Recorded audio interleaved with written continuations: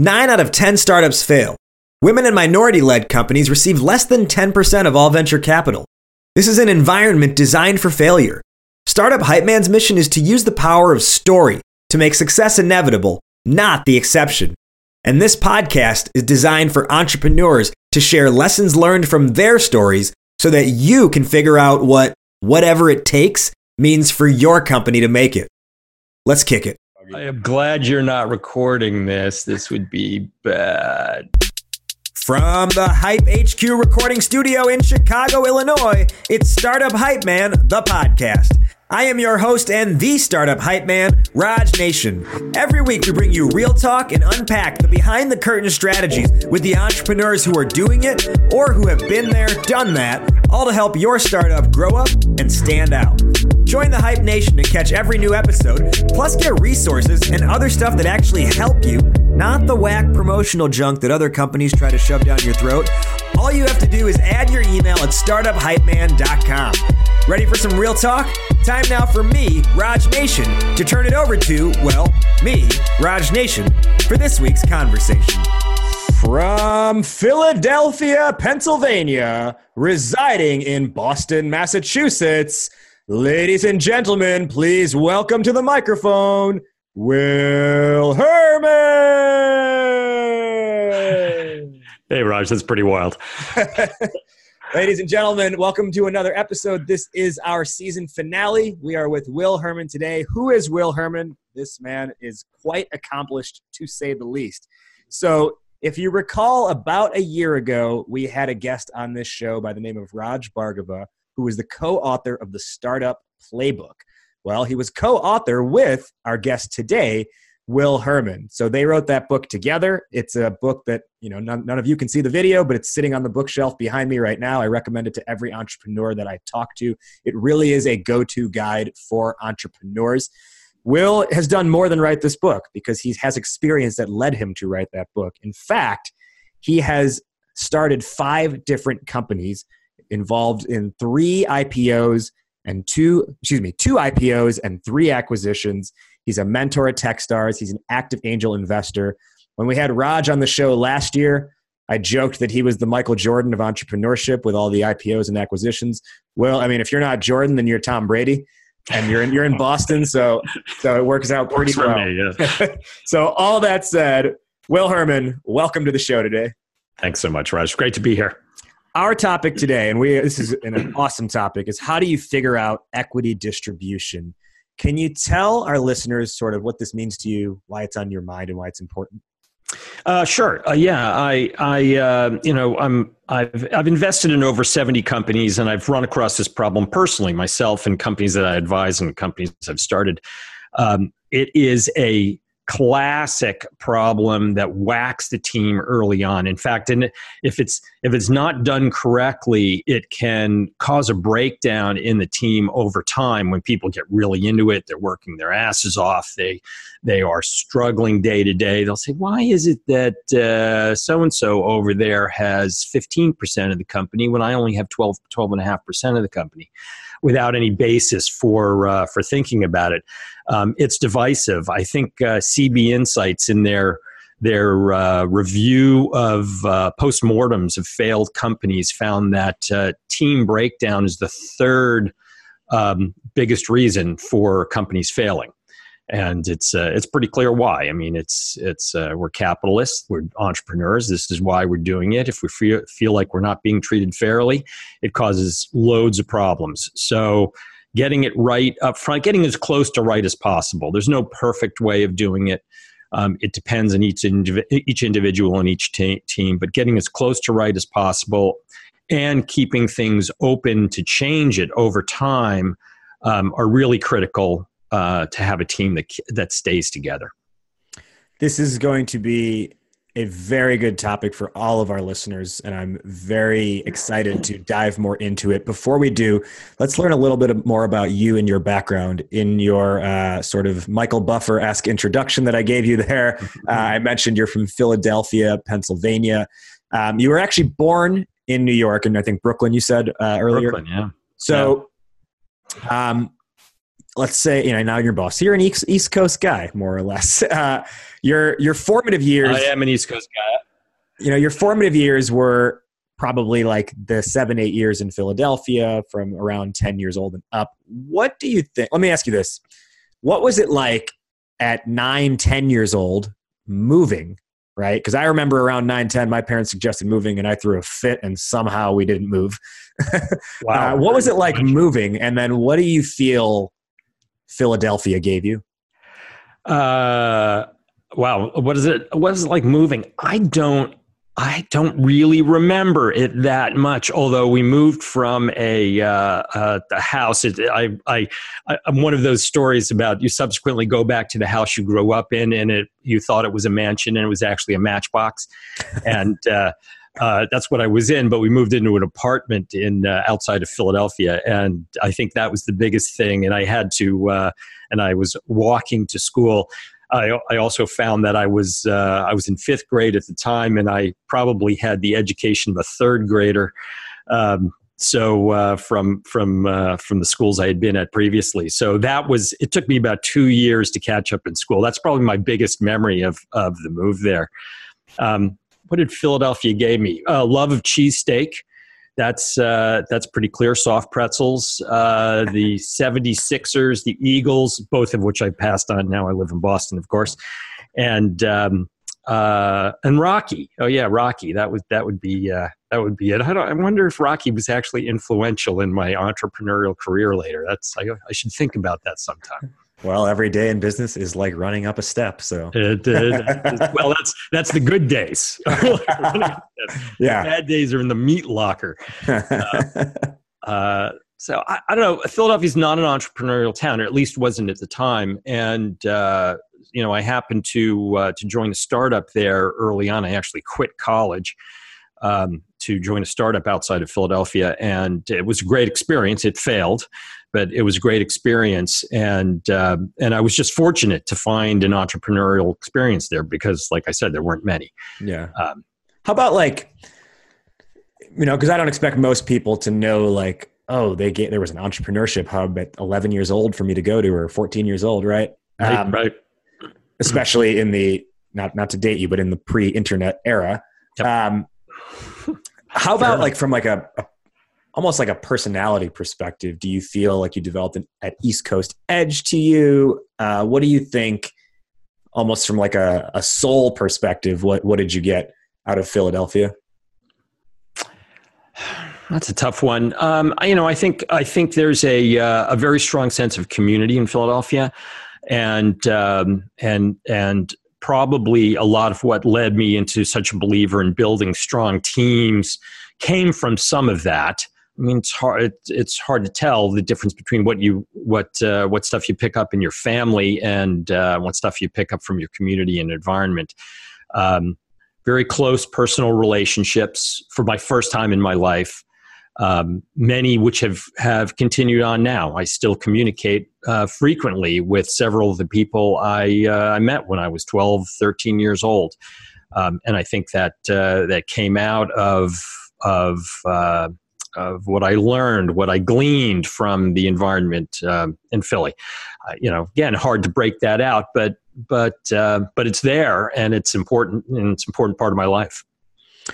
Now, when we get into like your professional history, what I think is very interesting here, I mentioned in your introduction, you've got an extensive background, and I only very briefly scratched the surface of it because of just how impressive it is.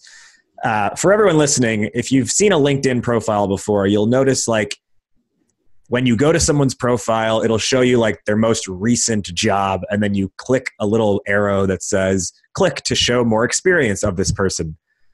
For Will, I had to click that button 5 times because that's how much experience you have, dating all the way back to, I guess 1979. So you've done a lot, you've seen a lot, you've even, and I think it's funny because you write in your little description here, you're confused yet? So I'm just gonna read this blurb here. You said, I sold my last company, Innovata, a supplier of electronic design automation software tools, to Mentor Graphics in 2002. Innovata was created when ViewLogic, my previous company, did a reverse acquisition of Summit Design, a public company. I co-founded ViewLogic in 1984 and left the company in 1992, a year after the company's IPO. I then rejoined the company in 1995, initially as president, then as CEO. ViewLogic Systems was acquired by Synopsys in 1997. 1 year later, most of the assets acquired by Synopsys were repurchased by a small team I led via an MBO, reforming ViewLogic as a new private company. Confused yet? So I don't even know if I have a question from that. Almost just like, wow, that's a lot that you packed into 17 years. You managed to fit into one paragraph. Yeah. Well, it's a lot of financial engineering there, but it was a ride. It was a ride and a lot of success. I think in those transactions, we probably returned about $4 billion in value to our shareholders. We were just optimizing the whole way. It's not like we planned that. I don't think any sane person would plan that path. But we, each step of the way, we looked at what's the best way to make this happen. And another important thing there is that the team in all of those transactions remained pretty much the same. One or two people changed, but the core team remained the same through the whole thing. And that's really the core of all that success. Yeah, I think that's a really good segue then into our topic question for today, which is how do you figure out equity distribution? Now, you mentioned at the start, you said CB Insights released that article of the top reasons for startup failure. And one of those reasons is team breakdown. What I think is interesting when I think of, wrong team, I never think of it in terms of, they couldn't figure out how to distribute ownership of the company responsibly or in a fair enough way. So it's very interesting to think that could be that could be why a team breaks down. But I think the entry point, regardless, is making sure you have the right people together. Would you say that's accurate? Totally. It's you can't fix the problems of having the wrong team. You just can't fix them. Now, I have had guests on this show who have who have done solo founding. I have had guests on this show and clients of mine who start companies with their best friends. I've had guests on the show who start companies with their family members. I wouldn't say there's one route because everyone finds what works for them, but regardless of who, what relationship they have to you, what do you recommend are things a person should be looking for in the founding team? What qualities or characteristics? Yeah, so I would say that the three you mentioned, the three teams, the solo founder, the family and friends one, or family one certainly, and best friends was the best third friends. Yeah, so the third one. All of anything can work depending on the people. Those are all low percentage plays, especially solo founder, super low percentage plays. Although with my family, maybe the family one would be the lowest percentage play. And I'm sure I'm not alone in that. Sorry, sis. So I have a model that I think. In my experience, this has worked best. What I like to think of is the founding team should be comprised of the people who make up the best whole person you could possibly imagine. So that is, each team member should fill in the weaknesses of the rest of the team. Now, you could do that. So by definition, you can't do that with a single person. At least I've never met that person who knows everything and has all the skills and capabilities and psychological attributes that exist. But if you know what you're doing and you know what you're building, and you know about yourself, so introspection is really important here to understand your own strengths and weaknesses. You go out and fill out the team to make up for those strengths and weaknesses. So if I'm an introvert, I at least need to go find another extrovert. Somewhere on the team, there better be some extroversion. If I am a great engineering guy, I got to go find someone who's a great biz dev person. Somebody who is a great operations person, who is a great finance person. And basically, when you're done when you can't think of any of the holes you have in your team being filled, any holes that need to be filled. When you start hiring people who know just what you know, then you've gone too far. You want the best whole person that you possibly can have. That ideal person with all of the skills and talents. I mean, one of the key questions I get as a investor is, when do I know when I'm done my founding team, and when do I start hiring my first employees type people? Who's not getting founders equity? It's that first person who is redundant on the team, where you're increasing the amount of breadth you have instead of the amount of depth you have. That's a really vital point there. I'm going to repeat it because I think it's important for everyone listening. So you're done. Like, if it's not your founding team and it is now your first employee, when the position is redundant, you have filled out all the gaps, all the holes, all the logic areas, and now the next person on is to reinforce an existing area that you've already covered. So my follow-up question to that is, in building that founding team, right? I think logically what you're saying makes a lot of sense. Unfortunately, humans are not logical beings. And if I start a company on day one, I have some emotion around it that, like, well, I've been with this since day one, and me and my friend have been with this since day one, and person number 3, we could bring you on as a co-founder, but you came on in month 8. So you don't know what it's been like. You're technically a founder, but you haven't been with us the whole time. So can you speak to what you've seen in the entrepreneurs you've worked with? Like, what does that come up? Do they have an ego about who gets that title of founder versus employee? Yeah. People, like you said, people are imperfect. Egos, and I'm one. I'm a guy who needs my ego stroked all the time. So I'm not. And the way I introduced you must have been great. Yeah, it was. It was very good. Thank you. I'm going to play that back for myself. Every time I get in the car. It's egos get in the way. I mean, egos are. We all need to keep our egos in check, and when you don't, you become irrational about it, and you say, well, my founding team is based on time. It's not based on capability. It's not based on value to the organization. We stepping ahead a little bit here, we actually like to look at a process where you put yourself in sort of in the mindset of being 5 years from now.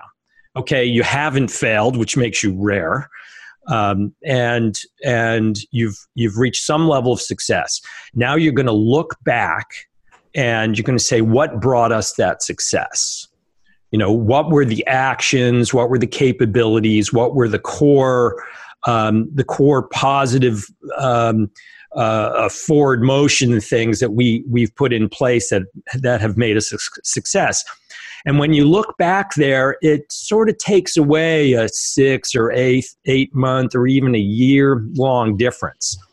If having that team together was part of the core of why you were successful 5 years from now, then it doesn't really matter, if somebody started here or there. Now, you might look at that, you might say initially the equity that a person who starts a year later than everybody else, what they get is less. And that's totally reasonable. They haven't taken the risk. They haven't done the work. So that's totally, that's total possibility. But that doesn't mean that they're not necessarily a founder. Yeah. Now that you bring up the golden word of this conversation, which is equity, right? So you've got 4 co-founders of a company. Why do they not all deserve 25% of the company? Yeah, well, the biggest reason is that none of the founders should be equal. There is a long line of failed companies that broke down because they did, King Solomon did, and divided the baby in half. And it just doesn't work. Somebody needs to be in charge, period. That's all there is. There has to be a bottom line. And that is so painful for startup founders. And so they take the easy way out. And by the way, I mean, the breakdown of, I'm going a little off base here, but the breakdown in equal shares is also a signal to investors. It's a signal that this team isn't strong enough to make the tough decisions. Now, sometimes that was a tough decision, getting it to equal shares, but in fact, it's generally a sign that the team couldn't sit down and say, no, there are different values, there are different reasons, there are different capabilities at the plate here, and they need to all be different. So equals generally bad. Yeah. Well, I think I had never thought of it in the terms of, hey, you're negative signaling to investors that you don't know how to make decisions, you don't know how to share responsibly, more or less. Right. Right. Something that I remember, from my first business, and we weren't a startup, we were a small business, right? But my co-founder and I, for that, we made the mistake where we went in, we're like, we both have 50% ownership of the company. And we're like, no, like, we're friends. Like, we know, like, we'll be able to solve disputes and everything, right? And for the most part, we did. Where it came an issue was we got to a point where he's saying to himself, I don't want to do this anymore. Right. And he owns 50% of the company. So, like, I want to keep going. He wants to shut it down. And ultimately we talked it out, right? And everyone, we decided that was the right decision. But part of that was like, well, maybe, like, literally, I remember we were sitting down, I think at a Starbucks, and he was like, well, this is probably why they told us one of us should have 51%, the other should have 49%, or some other distribution like that. Because right now, like, you can't move forward without me being on board, and vice versa. Yeah. So yeah. I think you're right. It does create those sort of, it makes the conversation so much more difficult later on when there is disagreement. Now, how do you decide who's going to be in charge? Right. Well, yeah. So being in charge doesn't necessarily equate to equity. An analogous situation is the co-CEO thing. So, sorry, I'm just going back on the equal distribution. Co-CEOs is another signaling sign that that you just can't make decisions. And by the way, I mean, how possibly can co-CEOs work in the long run? and everything is great while everything is great. As you point out, it's when the stuff goes off the rails that equal responsibility, equal shares have a problem. So that said, how do you decide who's in charge? Well, that's a communal effort. Sometimes it works itself out because they're not a lone founder, they're sort of the lone creator of the business, or the initial creator of the business, who's logical, who just falls into that role. They're actually building a team around them. That often happens. When it's a team of people that starts it, four people sitting around going like, hey, the world needs this. The world needs this widget, this service, this function. We suggest that it's one of the first things you talk about, after you've established that, okay, there is really a need and we can really do this thing. You've got to deal with it first. But there's no panacea here in setting up who's in charge. We strongly believe that the CEO needs to be a visionary leader, and early on needs to be an operational leader as well. And those are two unique skills and independent skills. And I'd say that the person on the team who best represents both of those skills should be in that role. And I think that's ignored often. I think often the person with the idea becomes the CEO, and the person with the idea often is not the right person to be operationally in charge. to make the tough decisions on a day-to-day basis. They may be just the idea person. And I'm not big on ideas. Ideas are good to start, but they, as the value in the company, your idea wanes over time. You're going to pivot, you're going to change, you're going to adapt. There is value in that initial idea, but the real skill in the CEO is the strongest influencer, who also is best operationally, who's going to make the tough decisions moving forward. Yeah. So, as you're talking, what I'm trying to do on my end is create like a sequence, or at least a bullet point checklist at the very least. So what I've got so far is, your founding team ends when you've filled all the holes, and the next person you bring on is not for a new skill you don't yet already have. After that, what I've got is, hey, equal distribution of your company is bad. Well, then what do you do about that? And how do you figure out who gets what? And what you've said is, well, an equity slant does not automatically mean more power goes to the more equity person. It could be the person who had the idea naturally has, a certain level of equity that someone else doesn't have. So then from there, in picking, okay, well, who should lead this company? Who is the CEO? Definitely don't do a co-CEO. But the person who's the visionary, who's both visionary and an operational leader, is best in the CEO role.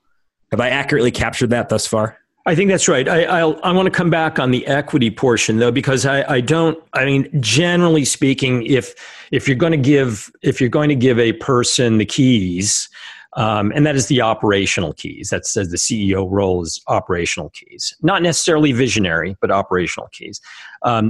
They generally need to, if they're not at the top of the equity stack, they should be very close. There might be a case where like a CEO is brought in because the original team doesn't have the operational chops to make it happen. They may not have as much as the initial founder of the company. But they generally are near the top. We have a list on equity distribution, where point number one is, just don't split evenly. It will hurt you when you've got to make tough decisions. It's also important. So it's complex, like you said, right? Some people are going to be sacrificing salary for equity, and it's important to split that away from equity that is used to recognize and reward their abilities as part of the team, as the piece of the team, but often it gets thrown in the mix. So it's important to pull out the substitution for salary. It's important to pull out any investment that they might be making if they're throwing some capital into the company. It's always important to note that equity should be vested. It's good for the team. There's a lot of pushback and founders about having to do vesting, but it's good for the team. When you think about the other team members, if somebody bails at the end of 2 years, why should they have all of the equity that they had? It's actually a good thing. It seems bad, but it's a really good thing. It's important to recognize that equity can be changed over time. It is not absolutely fixed. So if it turns out that somebody's a better performer than they seem to be at the beginning, or more value to the company than it seemed at the beginning, that can be changed. Let me pause you there, because that was actually my next question was, how do you go about like the redistribution of equity based on, time, performance, change in company needs, et cetera? Like what are signals? I guess what are maybe 1 to 3 signals to look for to say, hey, it's time to have a discussion around that? Yeah, well, there's a lot of perception in that. What I see happen a lot now is that there are people along the way that decide that they really don't want to work as hard, as other people. This is a big breakdown in one of the big breakdowns in founding teams, is that especially if you have mix, you have somebody who has a family and somebody who doesn't have a family. The one decides reasonably so that their work-life balance needs to be different than the others. It's really important to speak out and to discuss that as a team and say that's okay. But if I'm working 80 hours a week and you're working 40 hours a week, we shouldn't have similar amounts of equity in the company, assuming all other things that are equal. There's also times when you're making shifts all along with your product, with the company, with your focus. You do a pivot and you find that actually you're more reliant. I'm making this situation up, but you're more reliant on biz dev than your sales than you are on engineering itself. You thought you were going to be a technology-driven company, and really it turns out you're a market-driven company, you're a sales-driven company. Now, it could be that, you've got a small engineering team now, but you've got a larger sales team. You need to rebalance because that wasn't the way you set it up to begin with. My final question before we wrap up is, you've been on the entrepreneur side, the founder side, and the investor side. So there's also an equity distribution that comes into play once investors are, quite literally on the table, on the cap table. What do you see? How should entrepreneurs be thinking about protecting / distributing equity to investors? Like, what are things to look at? Like, hey, you're getting a fair deal here versus really consider if you want to give up that much. Yeah. This is a really good question, and as you can imagine, this comes up roughly 100% of the time. I always write the numbers down. I go to a whiteboard when I'm answering this question, and I write the numbers, the math down, because the math's pretty simple. That generally speaking, again, considering 9 out of 10 companies fail, and in those failures, it makes zero difference, no difference at all. What you take, give your investors 100%, you take 100%, makes no difference. You were at zero. In that 10% of the time when the companies succeed, the only factor that matters is the size of the company.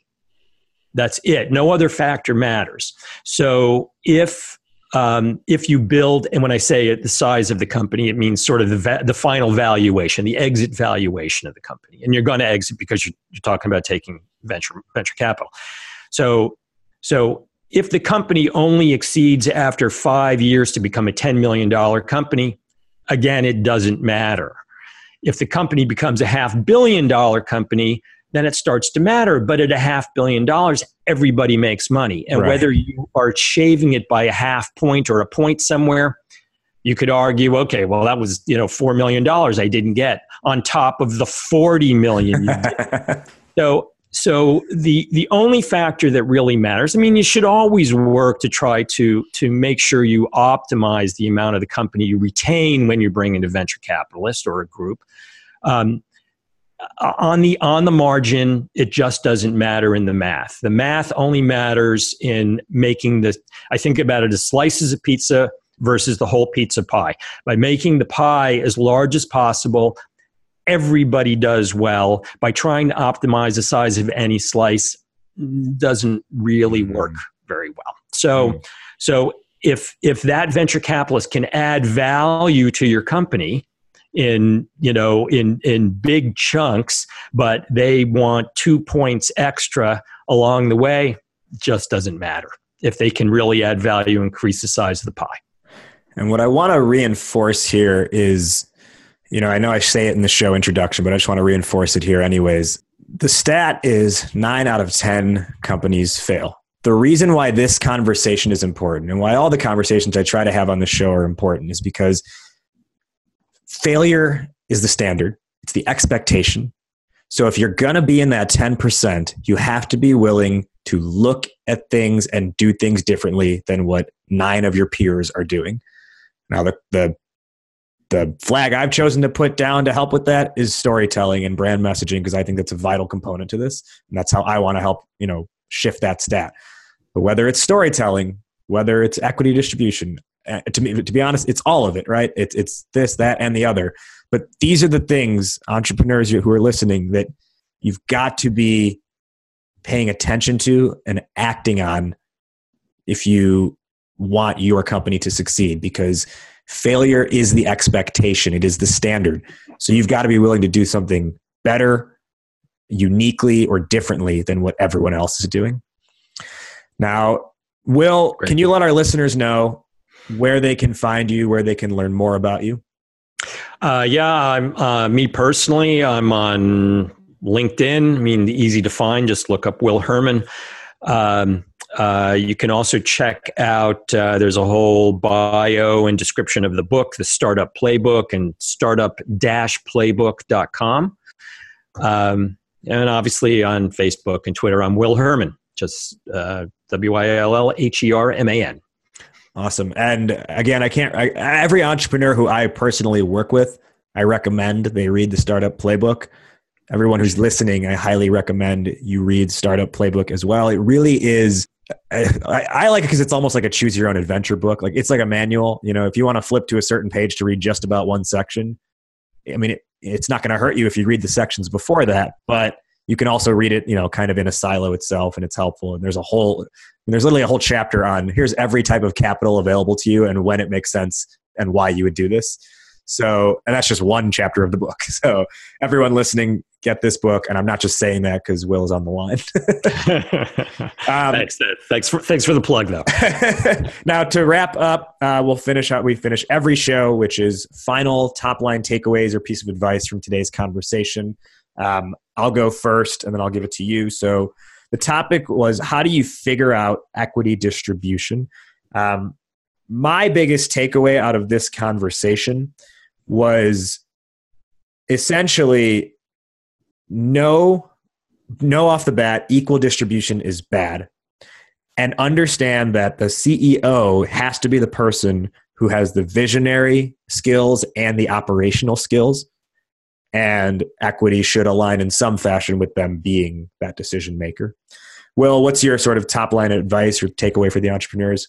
I think those are great points. I love having a good team. When you have a good, strong, solid team that works as a single unit, it is amazingly powerful what you can get done. I mean, it is the sum of the parts is way greater than any of the individual parts. And if you're successful at building a team, you can weather the tough stuff, you can take advantage of the good stuff, and you can celebrate as a team, as a family. And I think that's super important. Will Herman, a.k.a. the Tom Brady startup. I think Brady has 5 rings now, right? I think it's 6. Oh, he's got, okay. All right. Almost Brady status. You'll get that. Yeah. Thank you for joining us. Thank you for closing out another great season of the podcast. My pleasure, Raj. Great talking with you. That brings us to a close. Did you like what you heard? Did it tingle your earbuds? Support your startup ecosystem and share this episode with another founder to help them. If you don't have anyone in mind, then leave a rating and review of the show on iTunes so more entrepreneurs can learn about it. And if you want more, head to startuphypeman.com and click on the knowledge section to get a bonus blog post written by this week's guest where they unpack the topic even more. Remember to subscribe to the show on iTunes or Spotify or Google Play or wherever else you listen to podcasts. Startup Hype Man is more than a podcast. In fact, we support startups across the United States and globally, develop sales and marketing acumen with messaging that stands out to customers and stands apart from competitors. Learn more and fill out a form at startuphypeman.com if you want to chat. Shout out to this week's guests for spending their time with us, and shout out to music artist Sir the Baptist for providing our show's theme song. Catch you next time. Hype Man out. Word up. Raise up. Got you howling at the moon, yeah. This a dance with the devil, bro. Instead of sundown too, yeah. This a dance with the devil, bro. Tell me what you gonna do, yeah. This a dance with the devil, bro. And if you can't get it loose, then fall into the truth. It got you howling at the moon, yeah. This a dance with the devil, girl. Instead of sundown. Yeah. This a dance with the devil, girl. Tell me what you gonna do. Yeah. This a dance with the devil, girl. And if you can't get it loose, then it's a dance with the devil.